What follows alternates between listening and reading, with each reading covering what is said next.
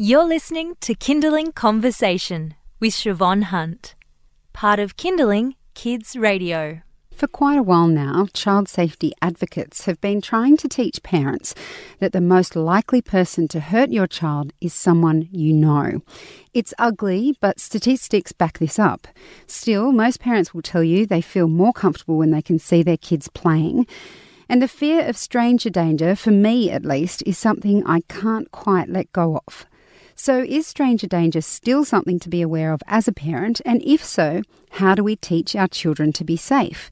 Joining us on the line is New South Wales Sex Crimes Squad Commander, Detective Acting Superintendent Mick Haddow. Hi Mick, how are you? Yeah, g'day, how are you going? Good, thank you. Part of the reason we're doing this story is that we have heard of several accounts of, I guess, what they'd call child approaches or abduction attempts in New South Wales over the last few weeks. How common are these sorts of things? Look, there is no doubt that child abduction in New South Wales is extremely rare. It's extremely rare for a person totally unknown to a child to abduct them from a public place.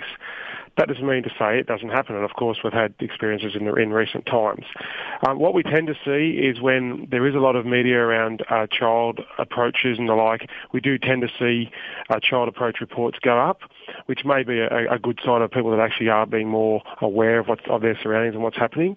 But look, generally speaking, we do live in a very safe environment, safe community, but that doesn't mean that you shouldn't be aware of where your children are, particularly young children, and keeping an eye on them. And I will say, in some of the reports in recent times, the reason that they were identified was because parents were taking close attention of where their kids were.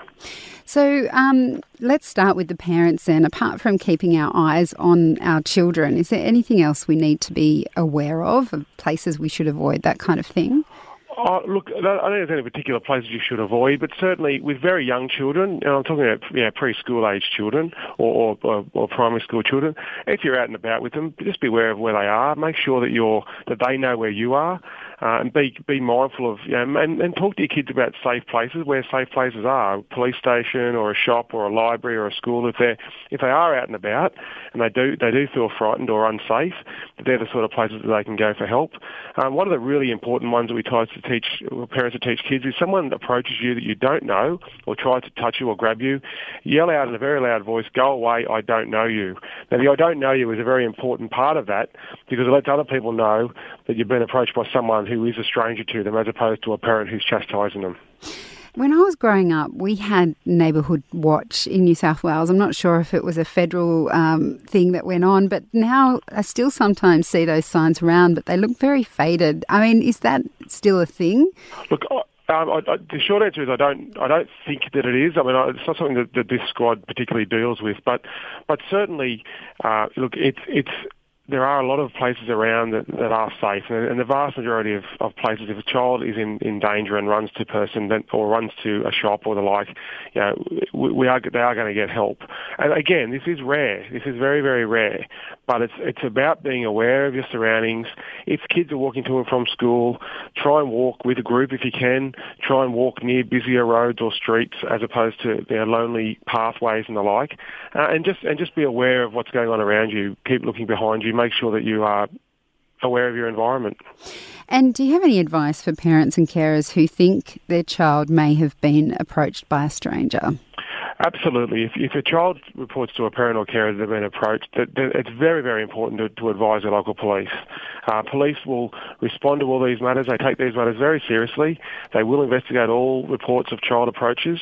And it's really important that people understand that police can do a lot of things very quickly, and they will hold a lot of other intelligence that the parent or carer may not be aware about, and it may be that this person's been involved in another approach as well. So it's very important to talk to your local police if it happens.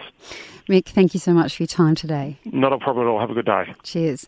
That was Detective Acting Superintendent Mick Haddow, whose squad monitors all reports of child approaches and attempted child abduction reports across New South Wales. And if you have any concerns or this interview has raised any questions, head along to kindling.com.au where you can find out more. You've been listening to a Kindling Conversation podcast.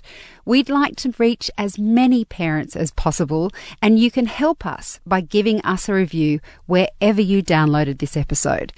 It means that more people can find us. I'm Siobhan Hunt. See you next time.